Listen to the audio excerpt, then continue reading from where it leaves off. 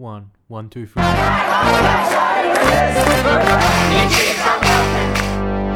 Hello and welcome to the people-powered Green Left podcast, where we give a voice to the 99% and not the big corporations. If you think this project is important, please consider becoming a supporter today. Now, on to our latest episode. The new film Son of the South tells the story of Bob Zellner, who broke from his Alabama Ku Klux Klan heritage to become the first white student nonviolent coordinating committee organizer in the historic civil rights movement in the South of the United States. And Bob nearly got lynched for his efforts. Well, Bob Zellner spoke with Green Left's Barry Healy, expanding on the film's story to include his radical trajectory from the 1960s onwards. I've seen it's not your film, it's a film that's a dramatization of your life, Son of the South.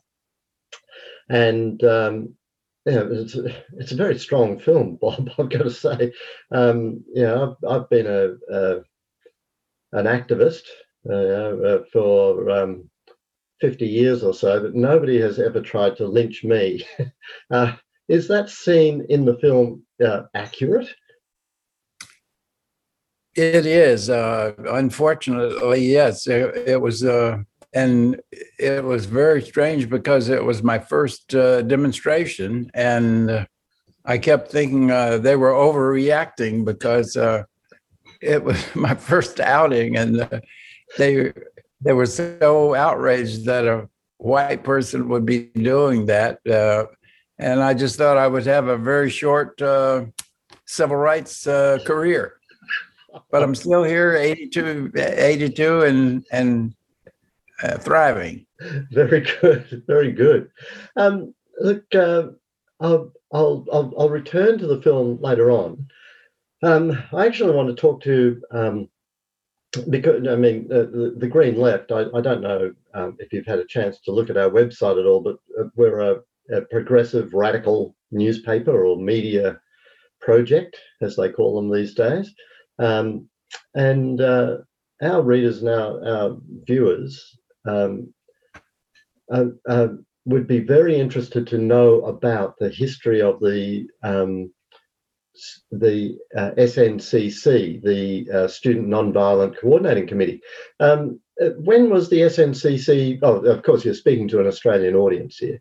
So, when was the SNCC first formed? SNCC, we call it SNCC, SNCC, Student Nonviolent Coordinating Committee, and it was formed in April of 1960.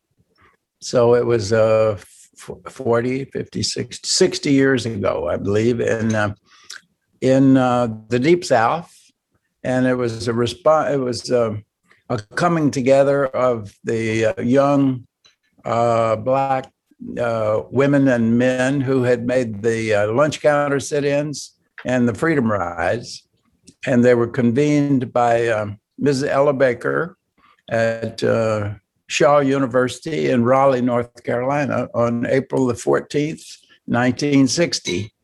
And they formed a student coordinating committee, Student Nonviolent Coordinating Committee, and that was the beginning of SNCC. So from the beginning, women played a leading and organizing role. Yes, women have been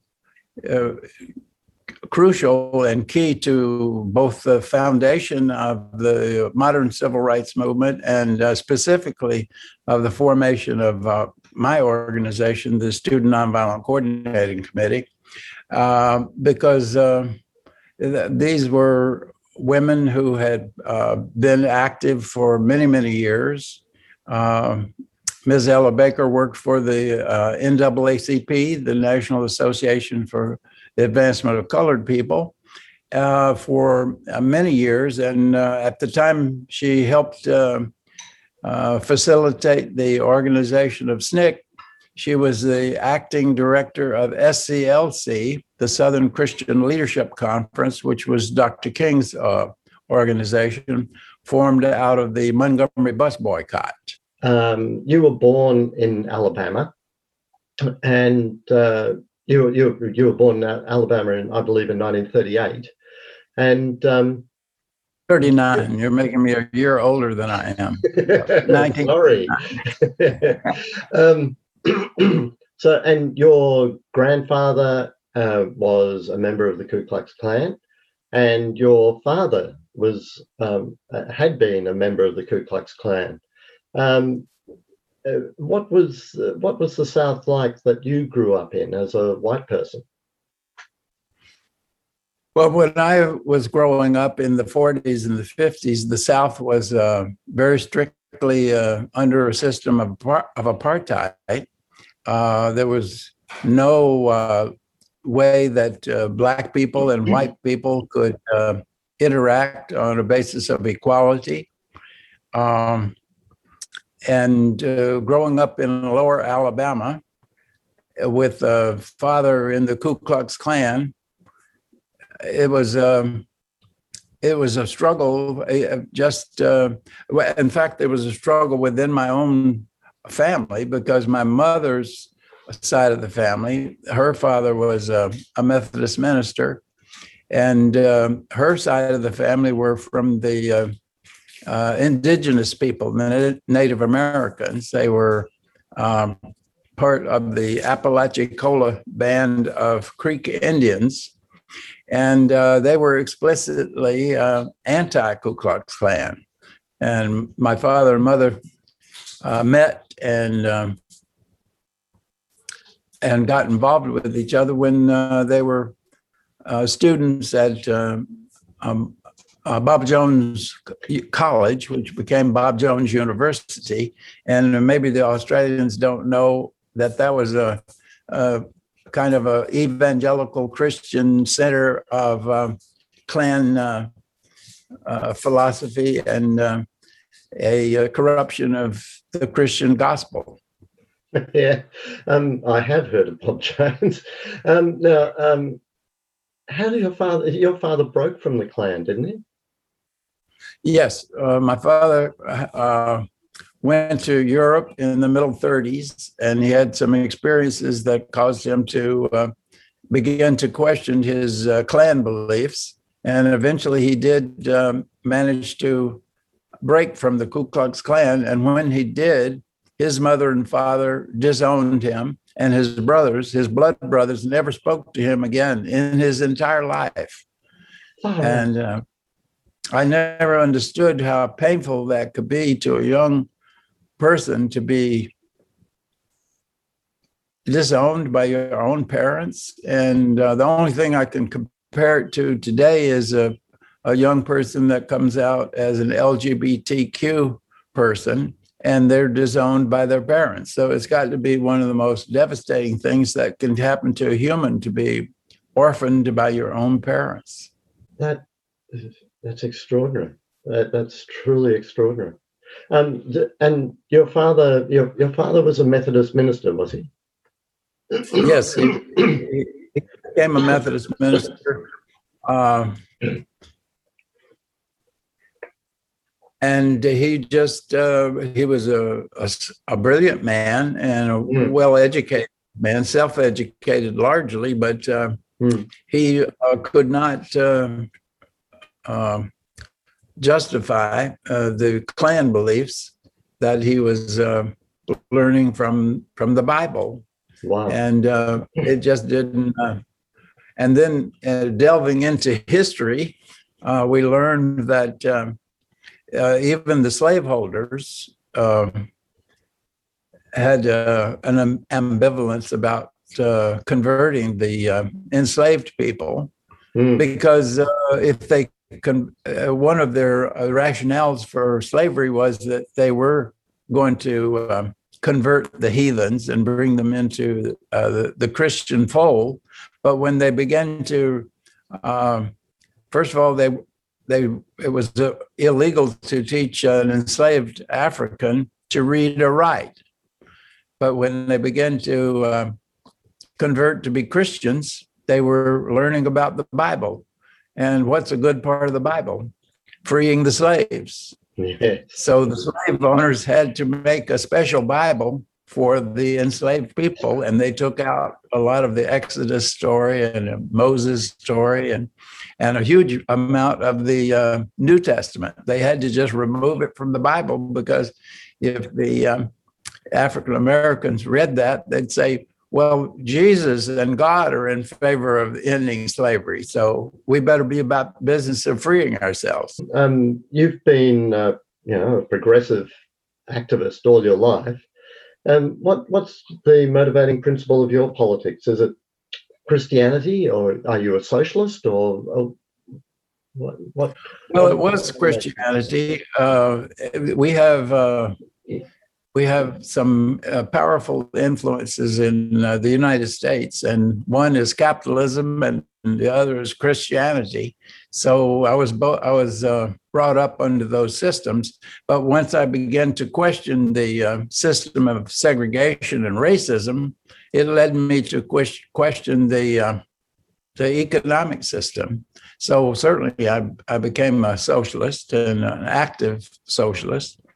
And now we're confronted with a country that has 25 or 30% of the voting population that want to do away with democracy altogether. They want a form of authoritarian government. And, we're confronted with the situation that if capitalism continues and imperialism the way it's gone for the last two or three centuries, we're going to destroy the climate, we're going to kill the oceans, and we're going to end the ability of humans to live on the planet. So we have to become socialists, and we have to say this individualism and dog-eat-dog, grab-and-go capitalism has to end. If you were in Australia, you would be a supporter of the Green Left. That's precisely what we say. I just want to ask you about some of the individuals in the SNCC who you encountered, like John Lewis. In the film, in the credits at the end, it says that John Lewis was a particular mentor for you. In Australia, we barely know of him. I'll tell you one thing about US cultural imperialism. When you turn on the TV news in Australia, often they have a news feed from the United States coming directly into our TV news. So we get a lot of news about, say, the death of John Lewis a little while ago. Yes. Even though in Australia he doesn't really count for very much, but your culture and your news dominates us no matter what. So what was John Lewis like? Well, John Lewis and I are both from Alabama, and John, we even had the first two names. My full name is John Robert Zellner, and he was John Robert Lewis, and he grew up on a sharecropper's farm, a poor Black sharecropper's farm. And while my father was a minister in the same area where John Lewis grew up, near Dothan and Troy, it's in the southeastern corner of the state of Alabama. I worked on my uncle's sharecropper farm. So one of the commonalities that John Lewis and I had was that Black people often were tenants on the land, and they didn't own land of their own, so they had to be sharecroppers. And that was true of a lot of African Americans, and it was also true of a lot of poor white people. So we grew up together. But John Lewis was one of the main early young leaders of the Student Nonviolent Coordinating Committee, and he was very dedicated. He was a close follower and disciple of Dr. Martin Luther King. And I also got to know Dr. King fairly well, and was able to be in jail with Dr. King in Georgia for a period of time. And what's John like? and he had Dr. Martin Luther King had decided to mentor me, and he had mentored John Lewis.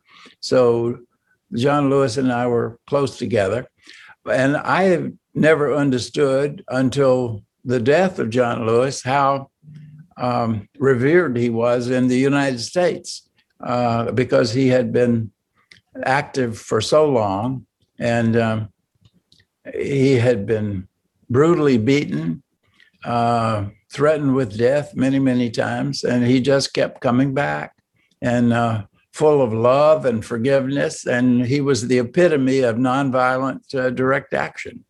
John was our leader. We were very proud of him. Right. Now, what about Stokely Carmichael? Did you encounter him? Oh, yes, I knew Stokely very well also. He was, when he came down to the South, he came from Howard University in Washington, D.C.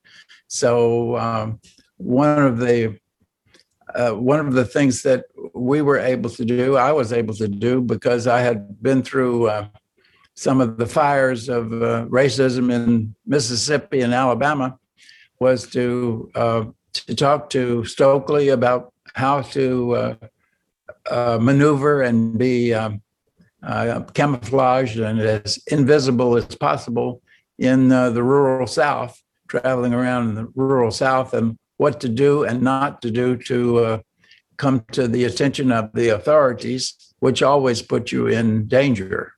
So Stokely and I were very close. He was a project director in Mississippi during Mississippi Freedom Summer in Greenwood, Mississippi. That was the headquarters of our whole organization during that Freedom Summer. And he was a project director there. And when he was called to other parts of the state, I was appointed temporary project director to carry on his work in Greenwood, Mississippi. So we worked very closely together.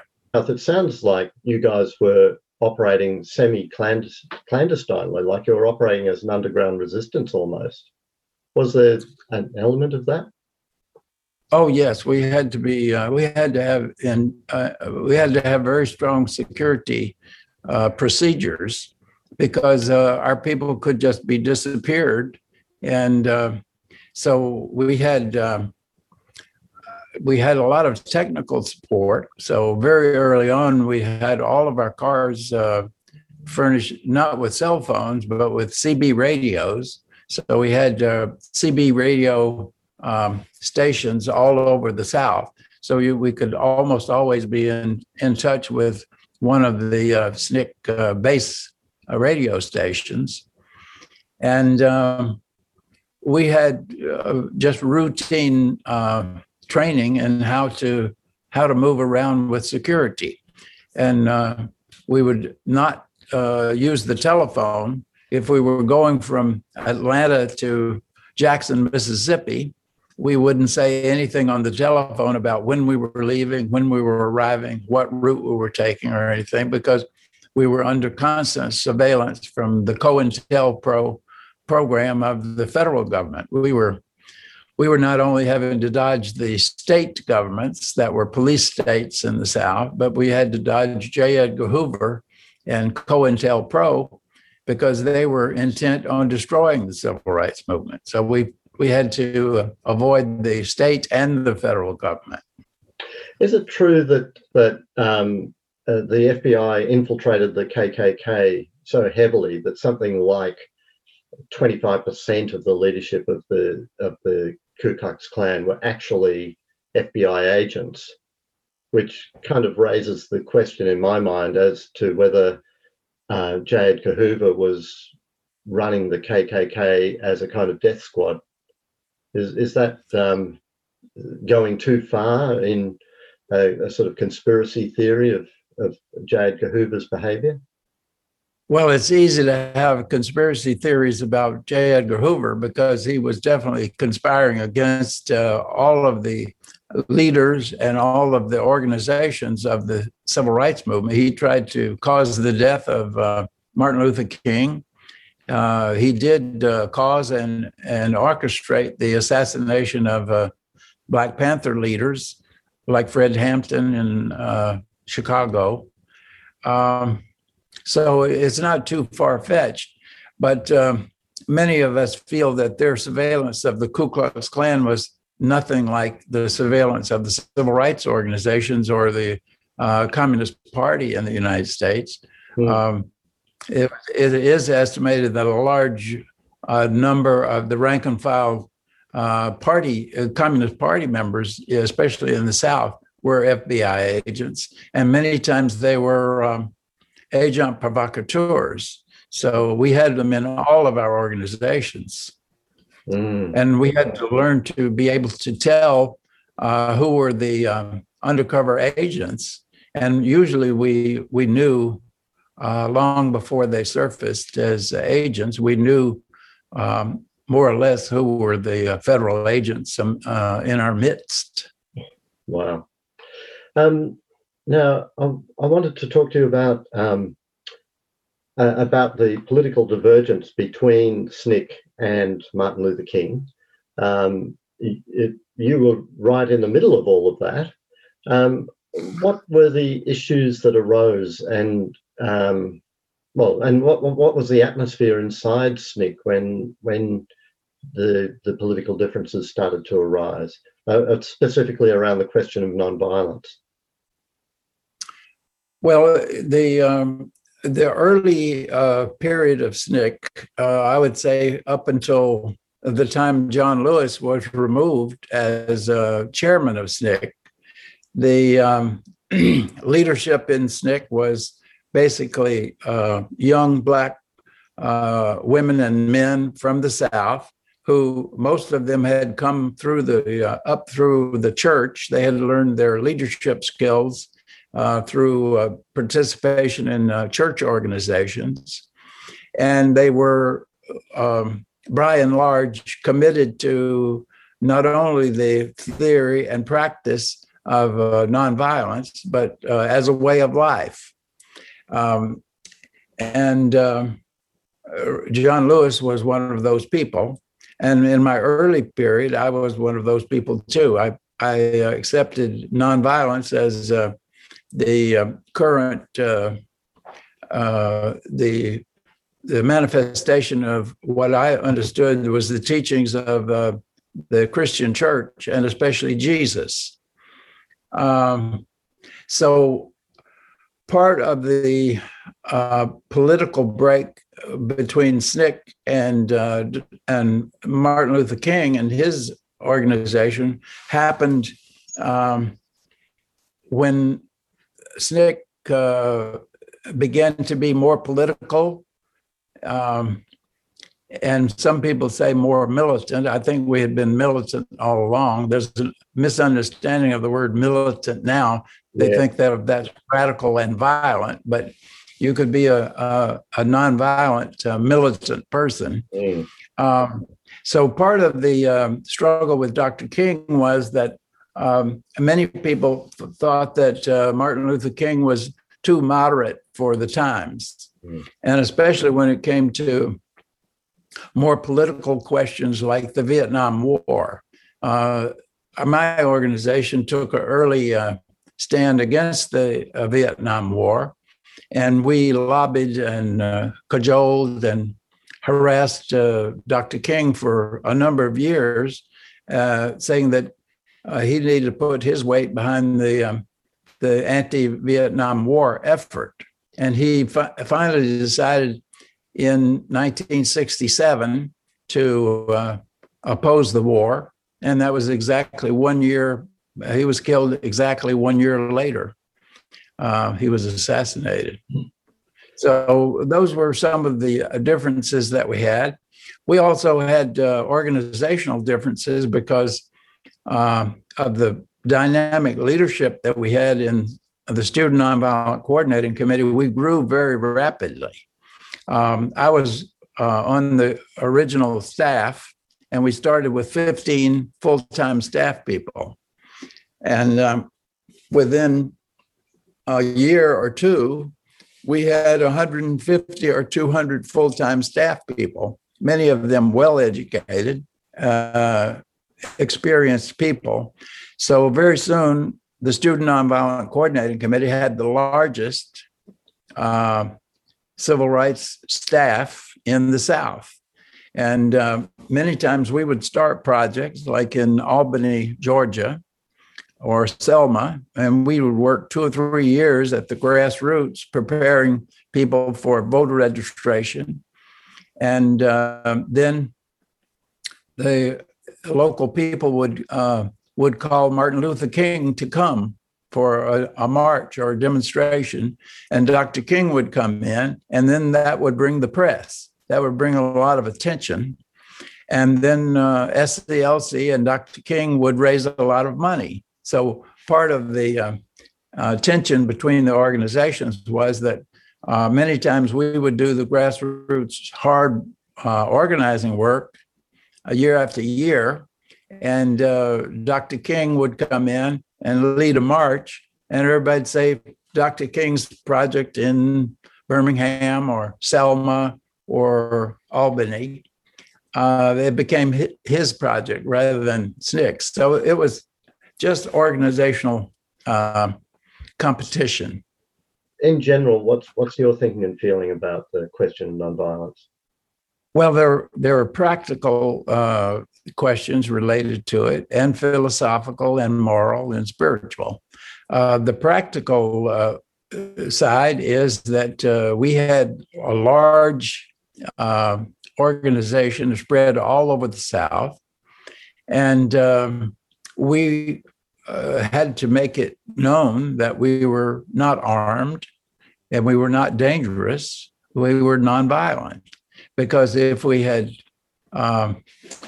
tried to have an armed struggle in 1959 and 1960 in the Deep South, we would just have been overcome because the opposition had the weapons, they had the money, they had the political power, and they could wipe us out very quickly. So it was a practical question. And in some ways, it was the only way that we could operate in those dangerous places, because the press knew that we were not threatening people with violence. The violence was directed at us. We weren't directing violence at our opponents, and that was one of the questions when the Black Panthers came along, and starting out in Northern California, at the California Capitol.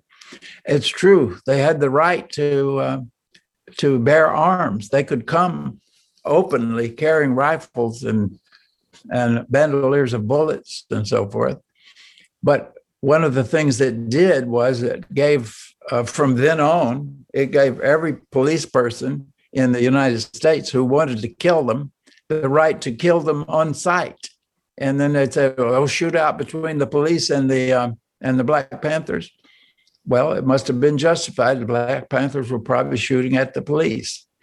So that was that was a practical consideration. The long-term revolutionary consideration of nonviolence is that if you can make a nonviolent revolution, hopefully you don't create a whole group of injured people who are spoiling to get even and get revenge.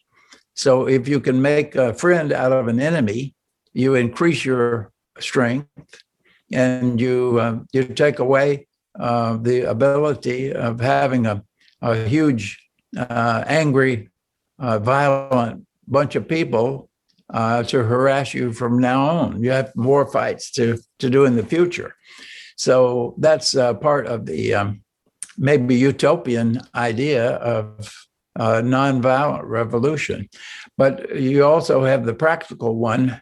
And some of these people need to be restrained. If they're not restrained, they're going to destroy our oceans. They're going to destroy our climate. And they're not going to give up on their own. Most of them are not going to be convinced with the argument. So they need to be suppressed and restrained, even captured. So how do you capture state power? How do you capture individual violent groups? How do you capture them nonviolently? I don't know. In the film, SNCC is represented as being incredibly badly organized at the point when you joined it. Just an empty office and a telephone, and your job is to take the messages without any training and no explanation. So one question is that accurate? Was it really like that when you joined? And the second question is, in the film, James Foreman just breezes in unannounced, is shown interviewing you with a tape recorder, and then disappears and is not seen again. Now, my understanding is that James Foreman was a formidable force in SNCC, and that he went on to, I think he joined the Black Panthers and one of those other revolutionary groups in Detroit or somewhere, the Revolutionary Black Workers or something. Black Workers Organizing Committee. I'm not sure, but yes, he went on to Detroit, and he also wrote books, The Making of Black Revolutionaries. Jim Foreman was. You could make a whole movie of Jim Foreman, and in the movie he's played by his son, Shaka. The person who played him looks like him, sounds like him, and is his son. So Shaka knew James Foreman very well.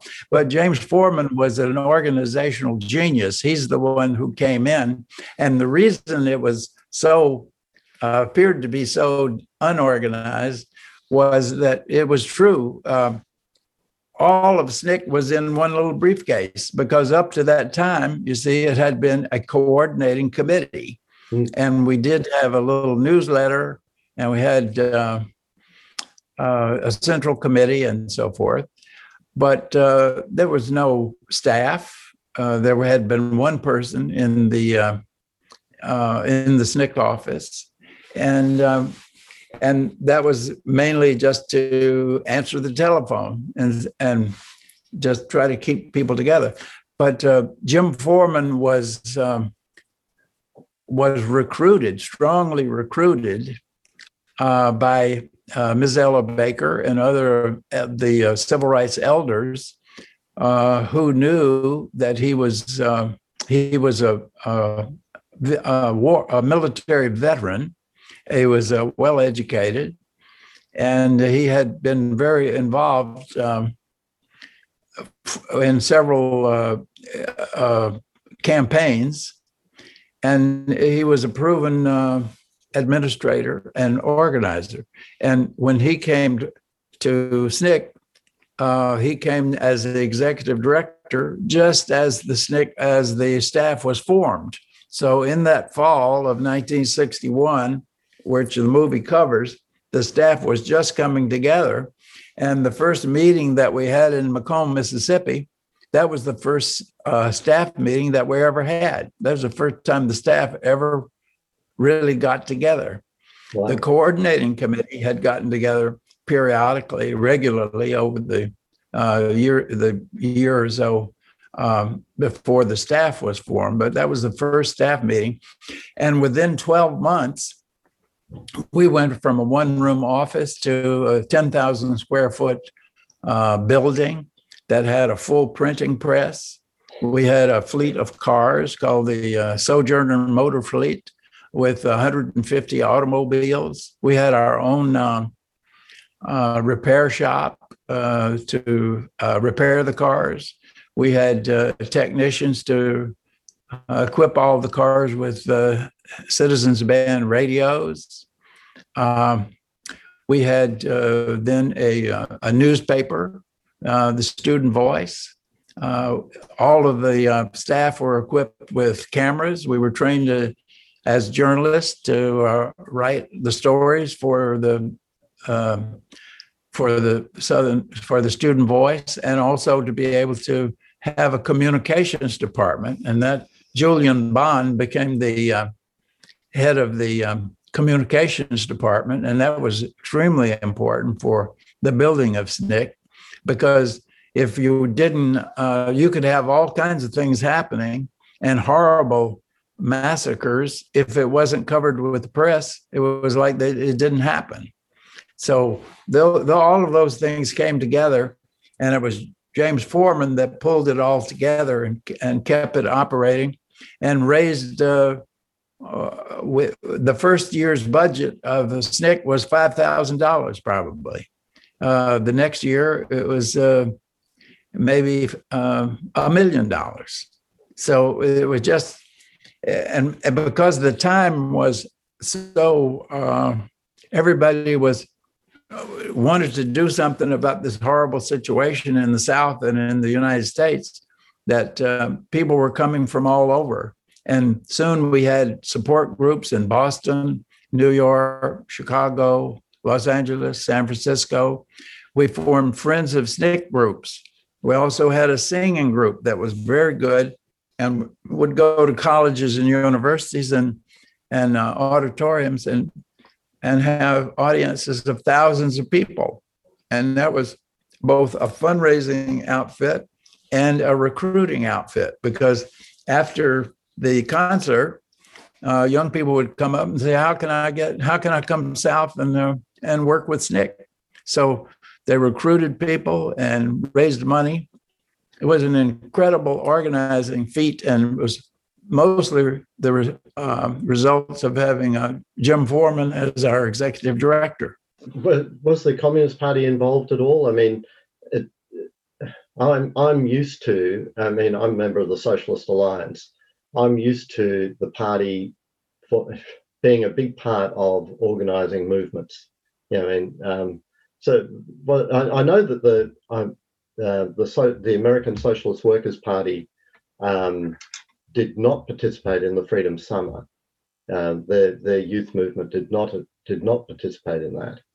But was the Communist Party very prominent? Was it involved? No, it wasn't prominent publicly, but a lot of the people that had come up through the American Communist Party, CPUSA, were involved, and a lot of the elders that had prepared the ground for the civil rights movement were trained and politicized in the Communist Party.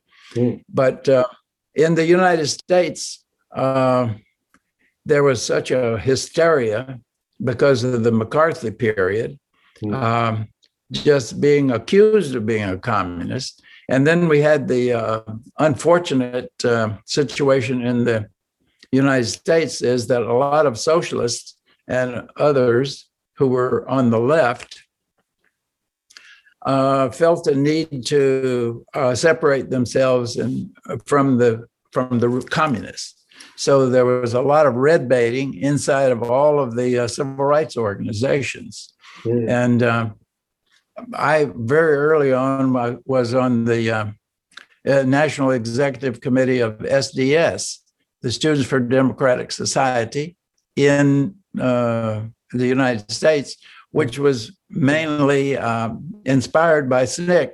And Tom Hayden and Al Haber and Bob Ross, and a lot of the original founders of SDS were first SNCC activists. They were active in the civil rights movement or in the North in support of what we were doing. So there was a lot of, when we had the lunch counter sit-ins, they would have sympathy pickets at Woolworths and those companies. They would picket them in the North. So, but inside of SDS, there was a huge debate about whether or not they would permit Communist Party members to participate. Wow. And in the South, everybody wanted to be sure that they didn't have any card-carrying communists in their organizations. So a lot of the left organizations, progressive organizations, succumbed to the red baiting. But Ann Braden and Ella Baker and Fred Shuttlesworth, a lot of the older civil rights leaders said, if you get involved in trying to find out who's a communist and who's not, you're not going to be able to do your work. And so SNCC, we adopted the policy that if you want to work with SNCC in Mississippi and Alabama, where they're going to kill you for registering people to vote, we don't care if you're a communist or whatever, come and join us. So we did not, we had an open policy. We said we're not going to question somebody's political affiliations or thoughts. Mm. And when we started the GROW project later on, specifically to organize poor and working class white Southerners, we said in that work that we weren't interested if you were had been a Klansman or a communist or whatever. If you want to work together, then you're welcome to come and work with us. So we just had an open door policy as far as the red baiting was concerned. If you want to work with SNCC, come work with SNCC. We'll take everybody. In the late 60s, around 1967, to some extent, because of the internal infiltration by the COINTEL program, there became a big struggle in SNCC, the Student Nonviolent Coordinating Committee, between narrow nationalism and revolutionary nationalism. And SNCC had they were debating about whether or not to have an all-Black organization. They wanted to begin to organize more in the North, in Chicago and so forth. And some of the narrow nationalists were arguing that if we're going to organize in the North, we can't have any white people in the organization. We've got to be an all-Black organization. So that was the struggle that we had in the late 60s. And that's when we started the GROW project, which is called Grassroots Organizing Work. And one of the things that the veterans in SNCC were saying is that the white people need to do anti-racism work, and you need to go organize with white people. So that was the commission that we had from SNCC to form a project to go and work with poor and working class white Southerners who up to that point had only been organized by the Ku Klux Klan or the Nazi Party, the right wingers. And nobody had ever tried to have a long-term, well-financed, well-planned organizing project. So that's what my wife, Dorothy, and I undertook to do that. And we made a proposal called the GROW project, Grassroots Organizing Work. And to make it clear to the poor white and working class white people who had been in the Ku Klux Klan and the White Citizens Councils, we also called it Get Rid of Wallace, George Wallace, who was the governor of my state of Alabama. So that's how I got cross purposes of George Wallace. So that was the campaign that we launched. And the GROW project lasted longer than SNCC did. The GROW project went on for about 12 years. And by the end of 1960s, SNCC was pretty much out of the picture because it faded away pretty soon after it became all black. Yeah, and there was a lot of organizing on the new left of new communist parties. So we had a rise of Revolutionary Union, October League, all kinds of new left organizations began to organize various left-wing parties. And that went on for 12 or 15 years, I guess. And I was very much involved in all of that. And that struggle of the new left against the old left played itself out all across the South through lots of different organizations. Have any of those organizations survived to today?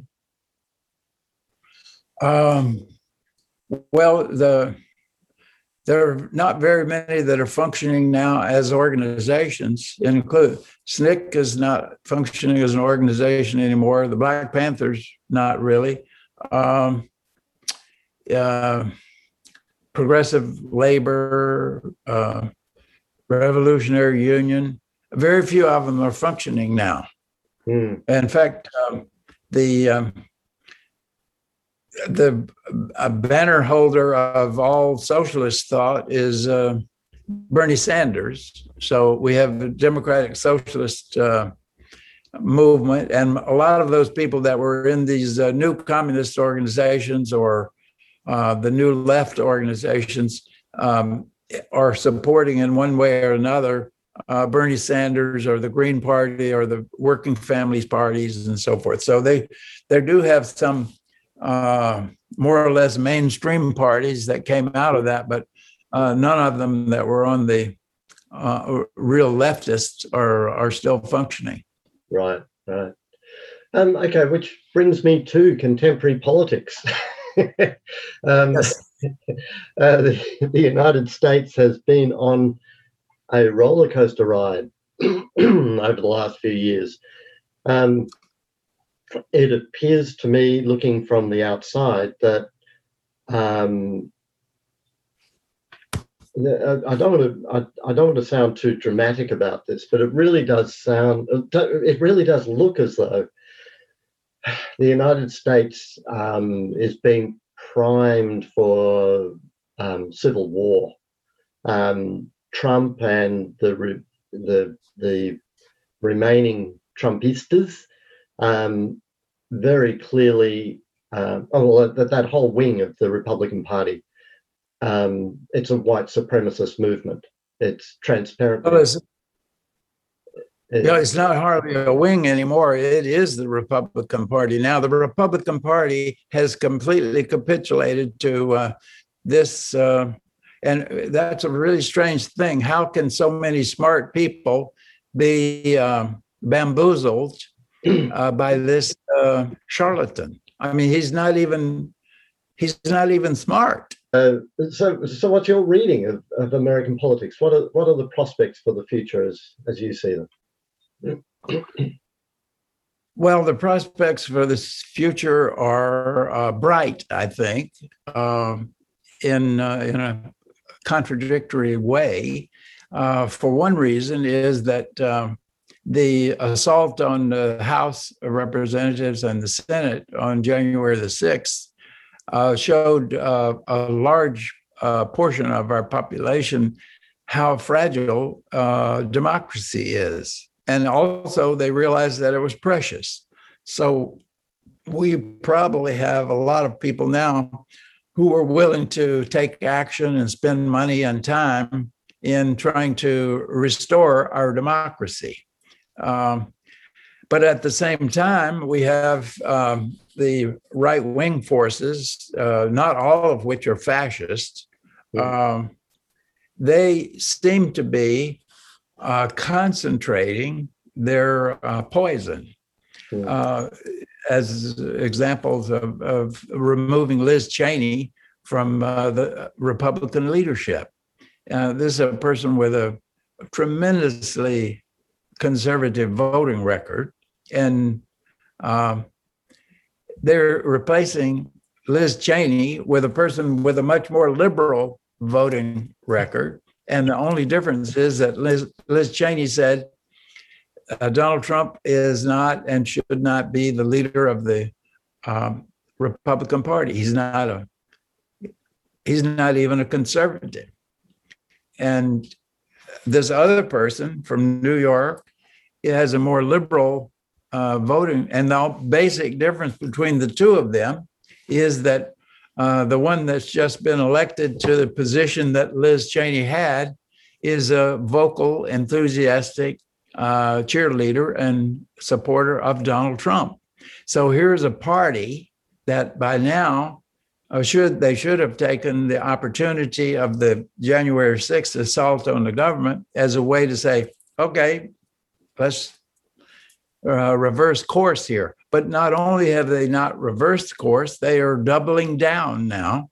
And they're saying that we only want people in our party who are dedicated, action-minded fascists who want authoritarian government.